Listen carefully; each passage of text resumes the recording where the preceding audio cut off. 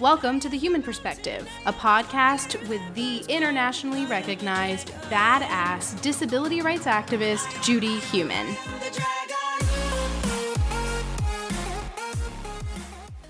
This episode, Judy chats with Spencer West. Spencer is a motivational speaker, content creator, and activist. You may know him from his popular TikTok and Instagram Reel videos. Spencer and Judy discuss his role in improving representation, the intersections of being gay and disabled, as well as the access differences Spencer has discovered going from growing up in the US to now living in Canada. Be sure to stick around for our Ask Judy segment at the end of the episode featuring a special guest. The Human Perspective is produced by me, Kylie Miller, and Judy Heumann. So let's roll up, lay down, dance around, whatever makes you feel best, and let's meet this episode's guest.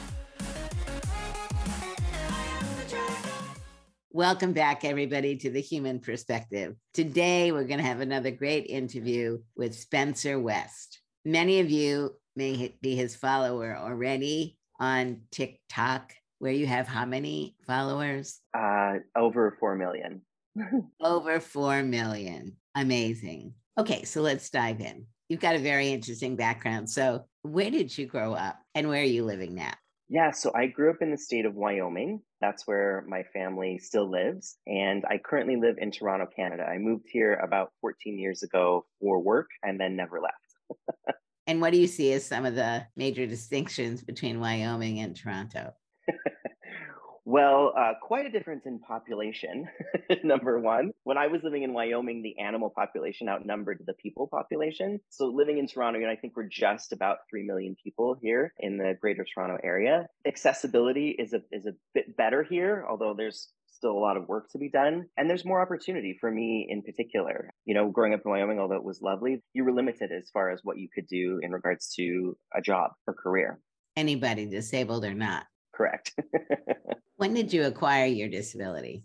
I was born with my disability, and they didn't realize until I was physically born. And then they saw that something was wrong with my legs. They looked different. They didn't look normal, so to speak. And after a bunch of tests, they discovered I had a genetic disease called sacral agenesis, which basically affected the sacrum. It's like in between your tailbone and your spine. And it has varying degrees of what can happen. For me, it affected the muscles in my legs, and then it also affected my bladder a little bit. So it resulted in 2 amputations. And do people ever ask you about whether you made the right decision or your family made the right decision on amputating your legs?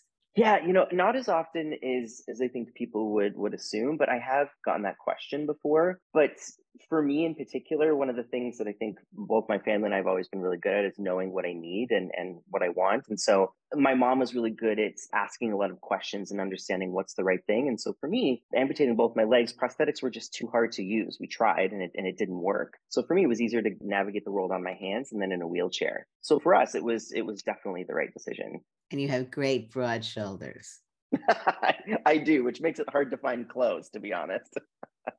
Yesterday, my husband and I celebrated our 30th wedding anniversary. Wow. And one of the first things that made me attracted to him was seeing him in his wheelchair from the back, and he's got really broad shoulders. So I think broad shoulders definitely are something that are attractive.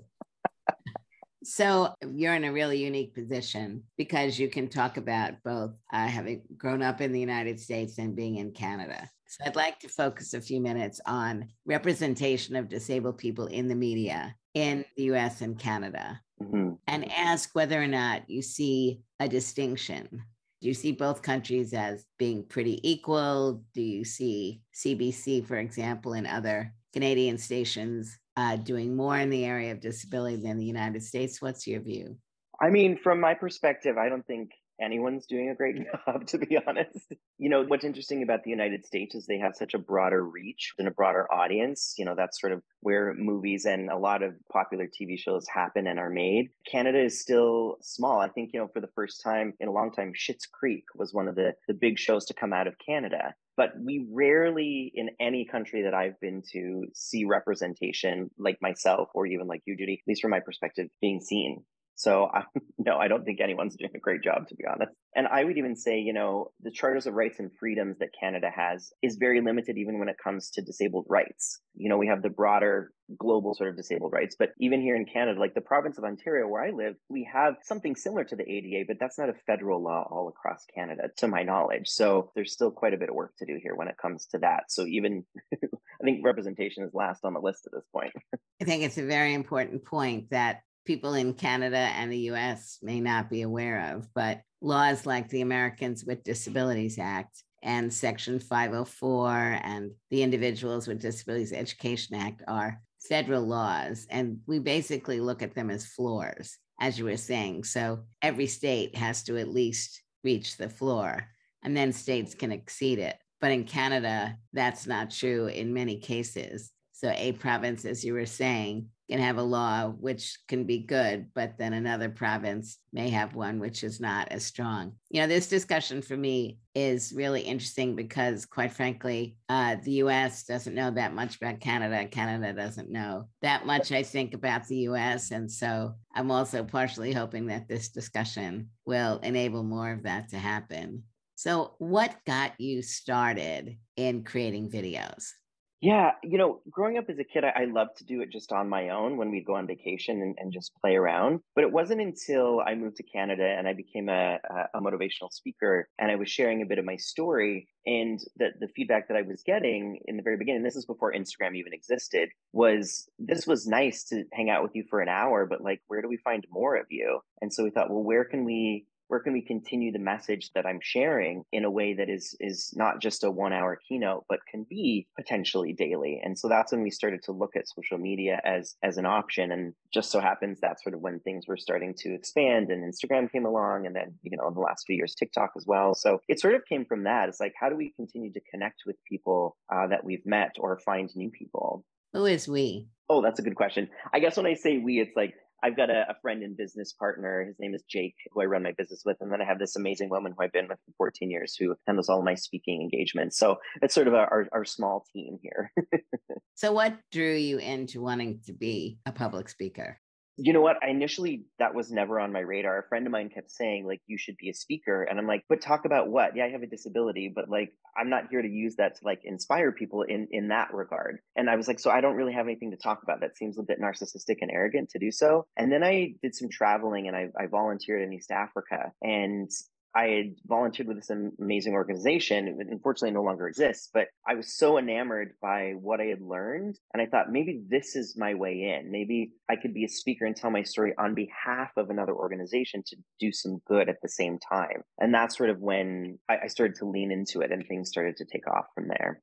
I find you very engaging. I love looking at your pieces because you're very present. What do you see as some of the comments that people make about you in relationship to your presentations? And do you do Q&A? What kinds of questions do people ask you? Yeah, so for me, just to give a quick backstory, what I do for my keynotes is I have a couple different options. One is like sort of general empowerment and lessons that I've learned along the way and how those lessons sort of apply to folks in their daily lives. And some of that is talking a little bit about my disability. And then I have another speech, which is, leveraging talent with disabilities in the workplace and my experience of what that was like growing up and how difficult it was for me to find a job because of my disability. So the feedback that I get oftentimes from both speeches is specifically the empowerment one. It's like, oh, I felt like you were talking just to me, which was really kind. And then, when we're looking at leveraging talent with disabilities, that's been a lot of like, wow, I had no idea that these were the myths that I've been like existing with and has stopped our organization from, hiring folks like you and I, Judy, who have the qualifications and all the things necessary and just might need, a few accommodations here and there. So a lot of the feedback that I get is really lovely. And some of it is like, I feel like I'm not alone. It was nice to have another disabled person speaking and talking about their story, even though I may not be able to relate 100% to not having legs, I can relate to the disabled experience. When did you start identifying as a disabled person? Oh gosh, I would probably say in the last 8 to 10 years. I grew up in a time, I was born in 1981, and specifically in Wyoming, we were sort of taught, you don't want to see yourself as disabled. You want to overcome your disability.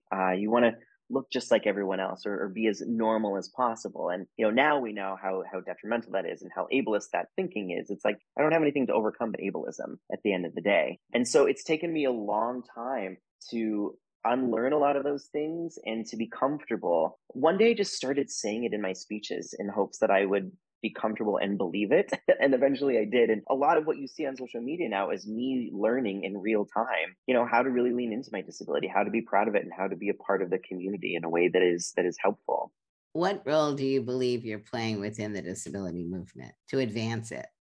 What I hope is through the videos that I make, I give both disabled and non-disabled folks an example of what it's like. So specifically for non-disabled folks, the barriers that I face, some of the privileges that come along with my disability. So then the next time that they're out in their own community and they go to a business, they might think for the first time, oh my gosh, there's 3 stairs to get up in here. How would Spencer get up in here? How would another disabled person navigate this space? I'm a firm believer that and being someone that's queer, this is like a big thing in the queer community too. If you know someone, maybe not directly, but if you have the experience and know someone, you have a bit more empathy and your lens starts to change about the world around you. And the hope is then you start to realize that you can play a part in taking action. So giving folks an example and also being a sort of a face of representation of being queer and disabled and that, we exist.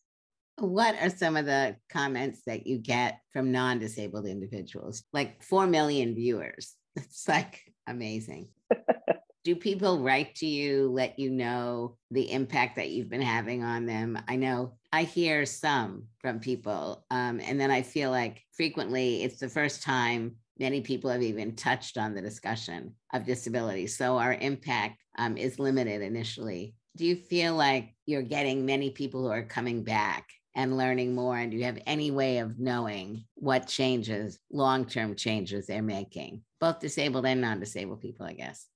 Yeah, it's hard to really know if changes are being made and what they are, Yeah. But I think what I experience and what I see is people do come back and they do want to learn more and they want to understand more. And one of the things that I've been getting a lot lately, which is really lovely, is a lot of non-disabled folks talking about I've shared these videos with my kids and teaching my kids about folks with disabilities and not to be afraid and to understand that you can ask questions, but how to ask questions in a way that is comfortable for everyone. And so I think for me, when we're looking at non-disabled folks, those are the things that I notice. And then, you have repeat folks that come back and always comment on your content. But I do, similar to what you're saying, you get a lot of direct messages as well. Like, thank you. I had no idea. Like, I did a video the other day about how having an automatic car wash reduces a barrier for me because washing my car can be so challenging. And I end up being soaked if I try to do it just by myself. And there were a lot of folks who were like, oh, I never thought of something as simple as an automatic car wash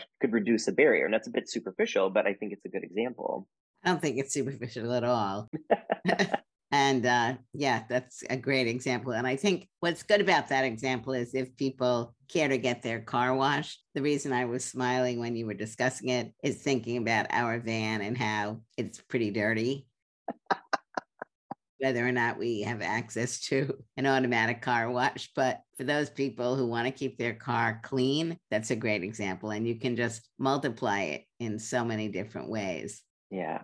Are you working with other disabled people in the work that you're doing on a regular basis? And are you working with any other local or national or international groups? When it comes to actual work, I haven't actually done any physical work with folks yet. I would really like to. I've got a friend named Andrew Gurza who is based here in Toronto, Sure. Who's incredible. And I've been on his podcast and we become friends and those sorts of things. But, my platform sort of took off, Judy, during the pandemic. So being together wasn't an option. I really hope to have the opportunity. I will say this, just recently, I was part of a series that was released on YouTube called Everybody Curious. I know, we're going to talk about that. Go ahead. Okay. So where we worked with kids with disabilities, learning about the birds and the bees and sexual orientation and dating and safe sex and all of those things. So I'm slowly starting to get into that space. And there's lots of folks that I would love to work with at some point for sure. So maybe we could stay on this subject for a minute. How did this program come about? Why did they reach out to you? Did you have anything to do with its development, or did they reach out to you when they had started to develop it?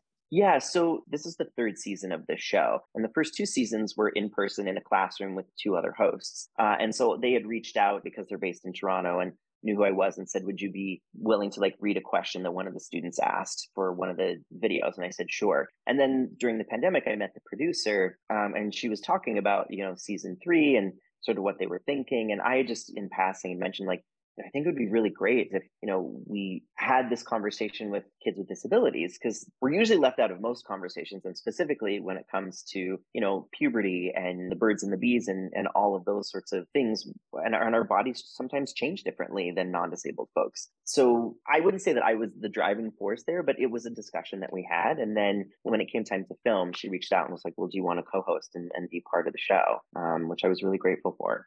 Yeah, and people should really watch it. I was watching a little bit of it earlier. Kylie, in her great research background, found it pretty quickly after it came out. And it's great. I mean, what I really like about the program is you and your co-host and the discussions that you're having with children. And as I've been saying, you've got this very natural comfort level where you can speak to people of all ages. And here you are talking to children who have disabilities about subjects that adults frequently have difficulty discussing with any kids. And so I really think it's a great example of A, the importance of these discussions, and B, how people can have fun by doing this. It's a great example. Thank you. So many of your videos explore your identity as a disabled man. What are some of the key messages that you're trying to elevate? I think for me, it's ultimately to help people understand, that as a disabled community, the barriers that exist are barriers that we choose to exist. Like if we all stopped choosing to allow them to exist, the world would be just so much more inclusive. And I love this idea of like all of our liberation is tied up together, from the Black community, people of color, the queer community. And if we all started to work together and stop choosing to allow these things to exist, I would hope the world would look a lot different. And so for me, that's sort of what I'm doing, is in a funny, lighthearted way, I want people to understand what my experience is and what that looks like on a daily basis, in hopes that it provides a bit of empathy and a new lens, so that then they're interested in looking, well, maybe we don't have to choose this anymore. Maybe we can choose something different so that everyone can participate. Because for me, I'm really grateful that 4 million people are interested in what I have to say, but I want to make sure that we're doing something with it. The TikTok is fun and I'll do the dances every now and then, but for me, it's like, how do I use this platform in a way to help our community access the world more? I mean, I think we've been discussing this, for example, when you talked about the automatic car wash. I believe that one of the issues, not just in disability, but across underrepresented populations, is very much that we don't know the issues that people are facing. I certainly think that's true in the area of disability. And as you've been discussing, disability is pretty complex. It's not a group. It's like people with all kinds of disabilities whose onset of disability occurs all across the lifespan and who come from every other community. Mm-hmm. And so the ability to bring people in, to allow them to understand not only the barriers that we're facing and how to address some of those, like steps and a ramp, captioning interpreters, automatic car washes, electric doors, wider bathrooms, whatever the issue may be, not wearing perfume, scented products. In many cases, people really don't know that these are issues. And hearing it one time also may have an impact, but may quickly be forgotten, not intentionally. Second, third time, we get rid of the term not intentionally. This episode of The Human Perspective is sponsored by Fable. Fable is an accessibility platform powered by people with disabilities. Fable understands that disabled people are often underemployed due to systemic barriers. To help bridge this gap in opportunities, Fable has created Fable Pathways, a free skill development program created by disabled people for disabled people. Pathways course instructors are experts in their fields and have lived experience with disability. Get started in web development with screen reader user Kelly Ford from Microsoft. or advance your career with becoming a manager, taught by Fable's Kate Kelsevich. And look forward to more content coming later this year, including a course delivered by me, Judy Heumann. Pathways courses empower disabled people to participate in the technology workforce. They offer free, on-demand, and assistive technology-friendly content. Use the link in this episode's description to sign up and take your career to the next level. Looking for a moment on the issue of being a gay disabled man, do you feel that the queer community has included those with disabilities? And I'm only selecting this because of the way you identify, and I'm not saying that it's different than any other community. What barriers do you feel still exist? What changes do you feel are slowly happening? So there's two things from my experiences as being a gay man that's also disabled. Number one, it's just accessing the spaces in general. Accessing queer spaces it's very difficult, specifically here in Toronto. We've got one street called Church Street, which is the village here, which is known as sort of where the queer community has always existed. And most things have stairs. And it's really interesting here in Toronto, most buildings, their bathrooms are in the basement, which is like so frustrating. So just being able to access the space and be a part of the community doesn't exist and is very limited. And then if we look at it from the other lens of looking at trying to date, specifically a lot of gay men can be a bit superficial, and it's all about how you look and what your body looks like. And so being disabled and having a body that looks a little bit different isn't seen as desirable, isn't seen as sort of partner material. Now there's all sides of it. There are folks that can be really terrible, and there can be folks that don't care. And it is really amazing. And I have had relationships and those sorts of things, but I think it's those two things. It's the stigma of looking a certain way in order to be desirable, and then actually physically accessing spaces to be a part of the community. So I would say on the whole, we are left out. Now, the interesting thing is there's a lot of shows now, shows like Special, and they're rebooting a series called Queer as Folk, which is coming out this June, which they're featuring a lot of gay disabled actors and characters. And so I think we're starting to have the conversation and push hopefully the needle a little bit in the community about being more accessible, both physically and emotionally. But we'll see. That for me has been my experience. Have you seen Hi, Are You Single by Ryan Haddad? I've seen a few clips, yes. So Kylie and I had the privilege of going and seeing his production here at the Mammoth Theater and meeting him. And it is a great production. And, like you, he's very engaging. And the play is a one-person show. And I think, people leave that seeing so many things. A great production. It's a disabled person as the actor who's very much revealing himself in a very personal way, enabling people, I think, both to laugh with him and get a better understanding of where he's coming from. And I think obviously he and you and many others, because of your ability to be so engaging and being in all these different settings where people are learning from you, I think that's all really quite important. What other projects are you currently working on that listeners should know about? Yeah, I mean, right now it's Pride season is upon us, so I'm excited for Pride. I've got some things in the works. So one of the things that's really exciting is that I'm going to be the face of Crest's Pride campaign, the toothpaste, where we've done a really fun billboard. We'll have 7 billboards here in Toronto, I believe 1 in Vancouver and 1 in Montreal. And then we created this really cool, sort of like a PSA for their website with my best friend, Alex, who is cisgender male, heterosexual, married. And the video is about how not only he's an incredible ally to me as a queer disabled person, but his son, he's raising the next generation of allies and making sure that he understands about the queer identity. And I'm so grateful that I have the ability to go and babysit him when they need help and all those sorts of things. So it's going to be a really cute video just showing what allyship looks like and raising the next generation of allies. So I'm really excited for that. How did it come about? How did Crest get involved? Yeah, it's the power of social media, Judy. It's bananas how that works. They just reached out. They'd seen my TikToks and they'd seen my Instagram. And because I talk about my identity, they were like, are you interested in being a part of this campaign this year for Pride? So very, very exciting. Yeah. So, you talked about how relatively recently, I think you were saying like 8 years or so, before you really started publicly speaking and identifying more as a disabled person. Mm-hmm. What are some of your thoughts for not just younger people, but people of all ages around the issue of identification? And what thoughts and messages do you have to people about how they can explore? I want to say being more public, but it's not necessarily being more public, although that clearly is something which is beneficial, but accepting their disability as something which is not a tragedy.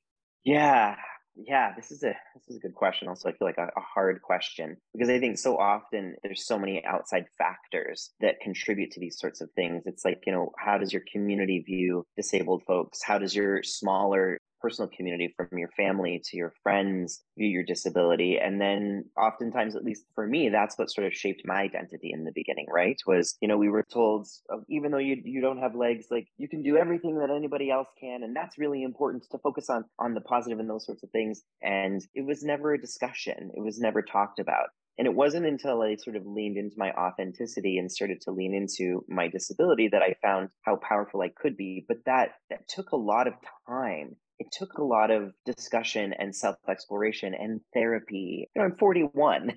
But what I think is interesting now, Judy, what I hope is happening, and this isn't necessarily really an answer, because I feel like it's similar to like the gay community. I don't want to force anybody to be anything that they're not ready for. And so for me, it's just exploring what's most comfortable for you and being open to the idea that there might be more, and there might be more that you can lean into. And then for things like yourself, Judy, and Crip Camp and your podcast and shows like Special and the other shows that are now starting to exist with folks with disabilities, we're starting to have that sort of positive spin on it now of, it's actually really amazing to be disabled, and to lean into that. So I guess what I hope is, with more examples, people start to understand that it's okay. But it's such a process, and everyone comes into it in their own time. I feel like now young people, because of access to media, it's happening faster, because there are examples now where for myself, there just wasn't that. It didn't exist. So we had to be the examples for ourselves. That's not really an answer.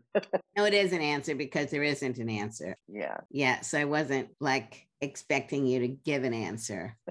I think, we started out with this discussion a little bit about representation in the media. I think what's very important about the programs that you and others are on, which is so very different than when I was growing up in the 50s and 60s, is that, we are seeing ourselves, those of us with visible disabilities, in a way which is not apologetic. Certainly, that's not yet the majority of the way that we're seeing ourselves, but at least now we can call on actors and actresses and writers and musicians. And I find it exciting that we are now seeing many more disability-led organizations that are bringing forward the voices of disabled people in various aspects of media, and that you're a very important part of that. And I think your story of how you began to feel comfortable about speaking up. So while obviously people make their own decisions, one can't make anybody do something they don't want to do. I think the presence of people with disabilities is very important in allowing people maybe to put their toe in the water. Our movement is an intergenerational movement, although I think for people who are older and acquiring disabilities, it's still maybe in some ways more difficult than for younger people to jump in. Are you doing any work with the aging community? It's really interesting that you brought that up. Just this past November, I did a speech for the UN, and now the organization is escaping me. But basically, the UN is now focusing on the aging population and the inequity that exists. The United Nations is working on a treaty similar to the UN Convention on the Rights of Persons with Disabilities, which will be focusing on older people. Yes. And so you were asked to give a presentation at one of their meetings? Yeah. They hosted their conference here in Niagara, which is just an hour outside of Toronto. And that was the first time that I started to explore that. And it was really timely because I have a grandmother who 5 years ago had a stroke. And she's been navigating the healthcare system in the United States through her daughters, my mom and her sisters. And without getting too much into it, the healthcare system isn't set up for her. Her stroke affected her reasoning. So in some regards, she can take care of herself, but in other regards, she can't. And there really isn't a place for her that exists that can offer the kind of care that she needs. And it's been a really difficult time for my family to figure out where does she go, and to see all the inequity from funding to not being properly trained and all of those things. And so for me, it's something that I'm starting to become aware of as I get older and as people in my life and community start to get older. So I don't know what that looks like yet for me, and how I can lend a hand, so to speak, but I'm definitely learning firsthand through my family what that looks like.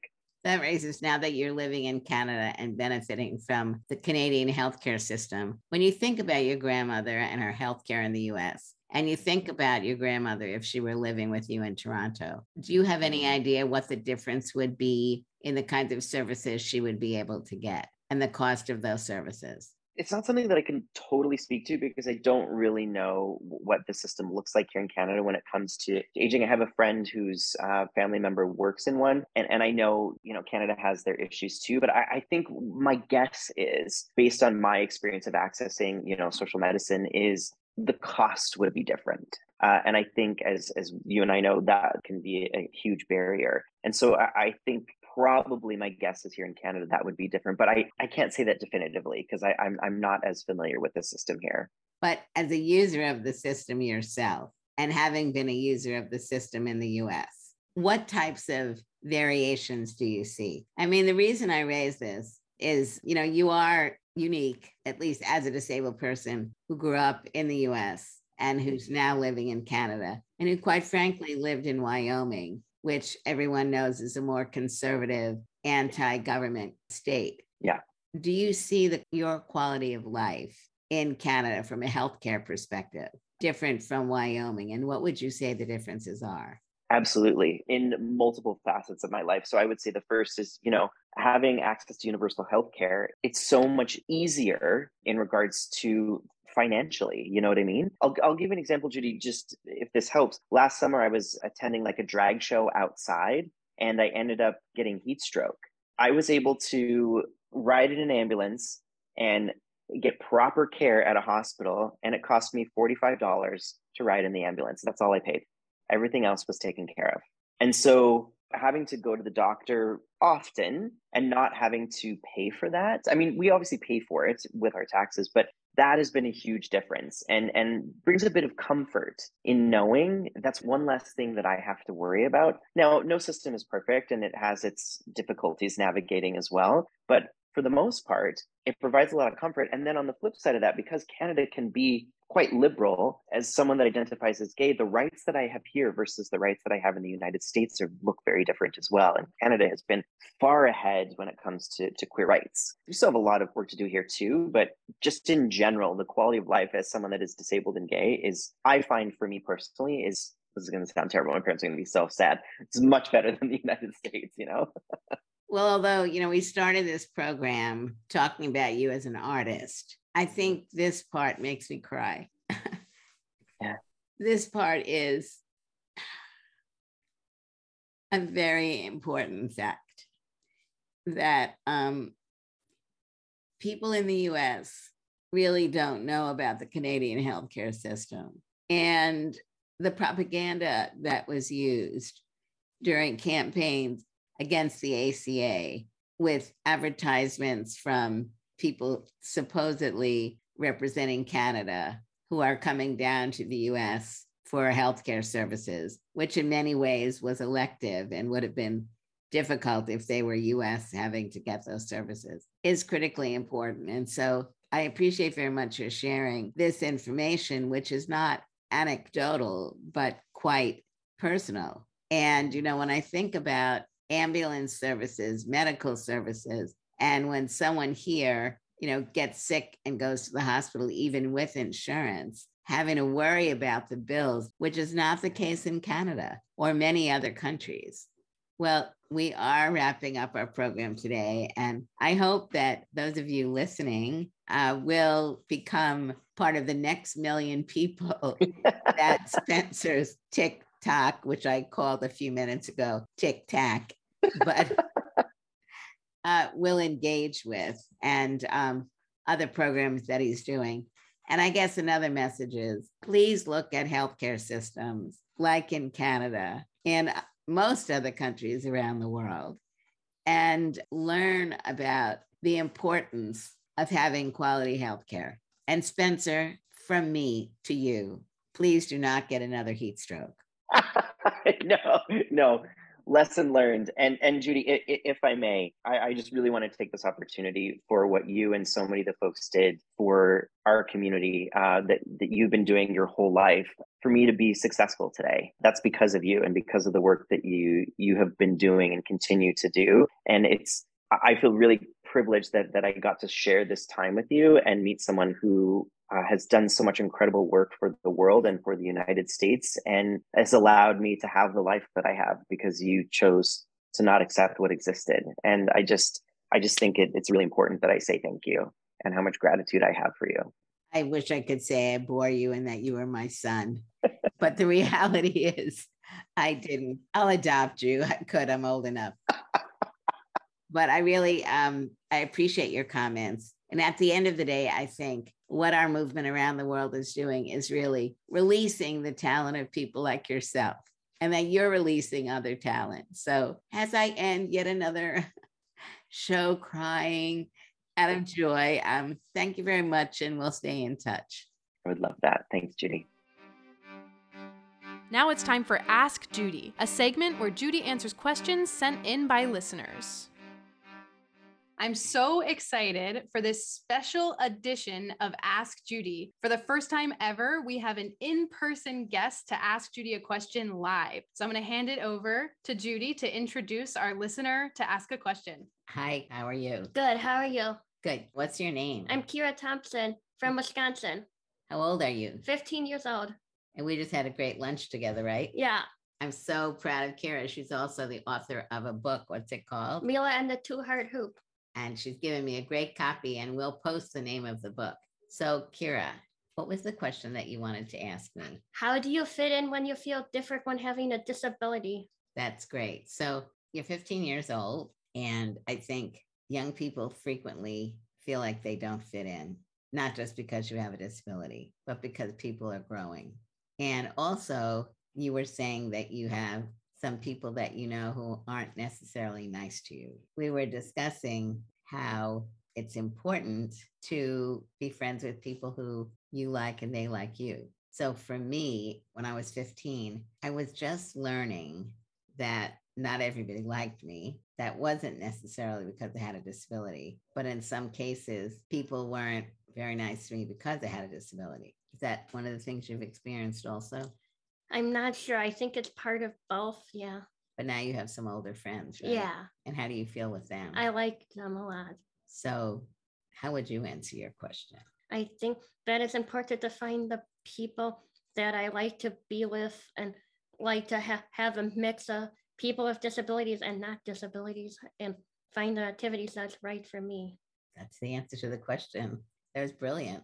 Thanks. Thank you for asking. You're welcome. Thank you, Kira, and thank you, Judy. And to our listeners, if you have a question for Judy, you can send it to us at media@judithhuman.com. Thank you. Thank you. That history won't forget us or try to minimize our pain.